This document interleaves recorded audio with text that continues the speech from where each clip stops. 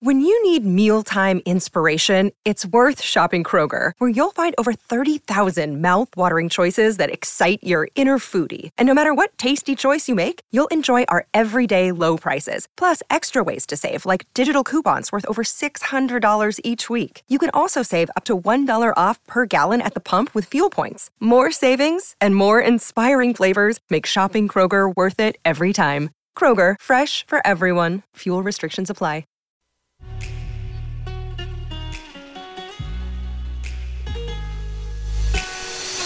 Coffee and Cream with Rogers and Benning on Hail Varsity Radio. From Hail Varsity, B. Vogues editor, which comes with a lot of pressure. Brandon, good morning. How are you? I'm doing well. How are you guys? I'm good. Hey, right off the bat, I want you to listen to a clip. We're going to play one for you from yesterday. Shane, hit the button. Yeah, that's really for the mat drill. You know, what we want is we want them to have elite feedback every day. Like, it takes about 2 hours for the staff, and we watch every single rep of the mat drill, and we grade guys, and they're getting feedback, right? Like, to me, when you people say power corrupts, I've always felt like powerless corrupts. When you're powerless to change your situation, when you feel like, hey, no matter what I do, I'm just going to always be this.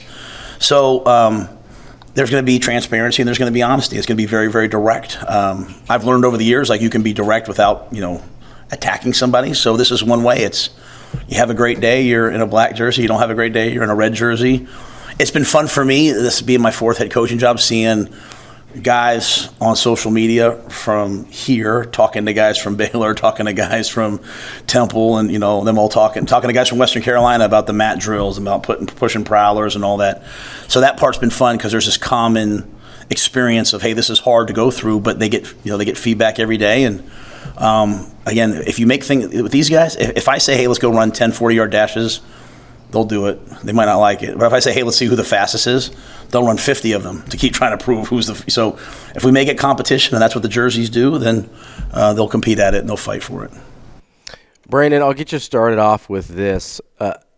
We've heard Matt Rhule talk a lot over the offseason since he's been hired.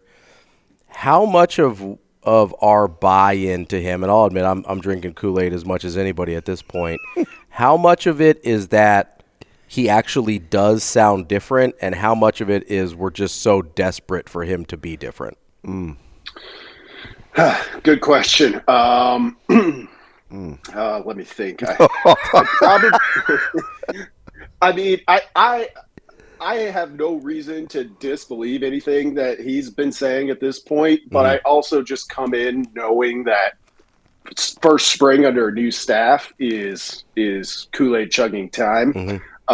So I'll say it's probably 60% different. And I think the difference that I've noticed with him is the level of detail he'll go in with some of these items. It's not just we're going to hold guys accountable. In that clip we just listened to, it's like, well, here's like 4 ways that I'm going to mention in these 45 seconds or whatever it was that I'm actually doing that. Yep. And the fact that, got word that there was probably a press conference coming up on Monday, middle of last week, with a couple of players.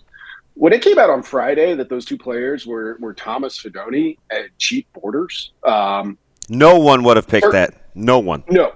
Really piqued my interest. And then we got the note about why those guys are there. So Matt Rhule, since the very first press conference he had, has been talking about competition. First time we get to talk to players in kind of this official capacity, it's 2 guys who have excelled in that piece of it. So you're seeing a little bit of backup of everything that he said to this point, which does stand out to me as a little bit of a difference from past coaching staffs. Maybe it's just my K-8 certified background with the old emphasis in special ed, mild to moderate to be specific. But my man drops Socratic methods. He's talking about powerless corrupts. When he says things like that, and then I can see the practical application, what you guys are talking about, how he gives you examples of what those words mean, don't you just get the sense that they're actually modeling the behavior? Right? I know they're competing in the drills. I know that they're super gun-ho, but you just get the sense that they know that they're being watched, and that's important to them when they invite you in their house. I think so. I too laughed yesterday live when he brought out the Socratic method. It was unbelievable.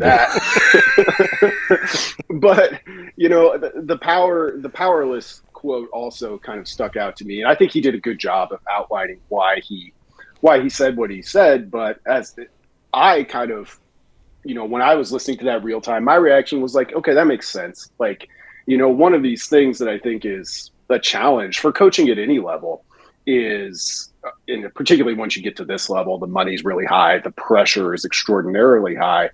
It becomes hard to kind of continually convey, like, look, guys, I can't want this for you. I want to win. I want to see you guys have success, but you've got to want to have that success too. That's the only way we're going to get there. And that's kind of how I read into that comment of his that we just listened to. Brandon, Damon and I have been talking about chess versus checkers with Matt Rule a lot, and how, we're trying to talk ourselves into or just figure out how much of what he does is just, hey, this is how I operate, and how much of it is him thinking 2 or 3 steps ahead. In light of, you mentioned Thomas Fidone and Chief Borders being kind of total wild cards in terms of being the ones to talk yesterday. How much of that do you think is kind of a chess move on his part to say, hey, if you do the things we ask you to do, you're going to get privileges that other people don't get? I think it was a big piece of it. And the fact that it was outlined specifically, like on last Friday, hey, here's why you're going to hear from these two, definitely felt like a calculated move. And, it's been an interesting balance with Rule, because we have gotten to hear from him a good amount, considering they haven't even started spring football yet. Mm-hmm. And I would describe him. The thing has resonated with me is that he does come across as very like plain spoken, as like, hey guys, here's what it is. But don't think that hey, I'm saying this to these guys, the media, us, for a reason, because I know it trickles down. Like there is a strategic element, I think, that he does a good job of disguising a lot of the time, whether intentionally or not, but it's there. Like, I don't look at this as like, it is what it is. There's always, I think, something a little bit more going on. And having been through this process twice in relatively quick succession in rebuilding 2 different programs, I think there's a little bit of sticking to the playbook, but knowing that the playbook's a little bit different each place you go. Oh, that's interesting. So so I think understanding, and he tries to outline it in terms of what it looks like, but I think we too often confuse simple with easy. He says some things that seem pretty simple on the surface, but don't always appear very easy to execute, even in our own personal lives. How important is that he's like giving the actual examples?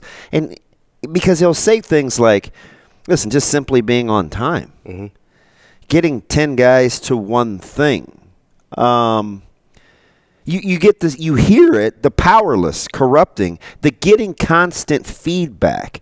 What's another? He's got a ton of examples. I feel like, we watch every rep, every mobility thing that they do. Those seem simple, but they're not easy. How quickly should we learn that distinction if we want to coexist with this staff? Yeah, I think it might be kind of the key to their chosen leadership style. Like, it's easy to understand the expectations. The expectations themselves are still going to be difficult to hit for some guys. Chief Borders, a guy who's been on campus for barely 2 months, it's clearly clicked with him. Like, he's understood it to this point. So I think that's always where you're trying to strike that balance between easy and simple. And that, that's a really good way to put it, Damon, because they are different. Like, the easier it is to understand, I think, the expectations being asked of you as a player, that helps. The harder those things are to hit, at least at this stage where you're kind of still starting out under a new staff, that's okay. Like, it's designed to be hard. in that regard. And we'll see where we stand, 2 months from now, kind of when the portal opens back up and Nebraska has closed the book on this spring session. Brandon, we talked to Dr. Elza last week. We've heard from Matt Rule a lot. The vibe that I've gotten from basically everyone associated with the program that I've heard from is that they kind of expect this thing to turn around faster than the last two do. Is that a vibe that you've gotten from them as well, or am I maybe just reading too much into positive off-season talk? I don't think you're reading too much into it. Based on what we've heard and just kind of the way that I look at Nebraska football at the moment, like, this doesn't have to be the hard year one that this staff, portions of this staff saw at Temple and Baylor. I don't think it could be, and it's not a referendum if things end up going that way this fall. But I would expect Nebraska's preseason win total to be somewhere close to 6.5, which is where it's kind of been for much of the past 3 or 4 seasons. So that says to me that, we know Nebraska didn't hit those numbers in the recent past.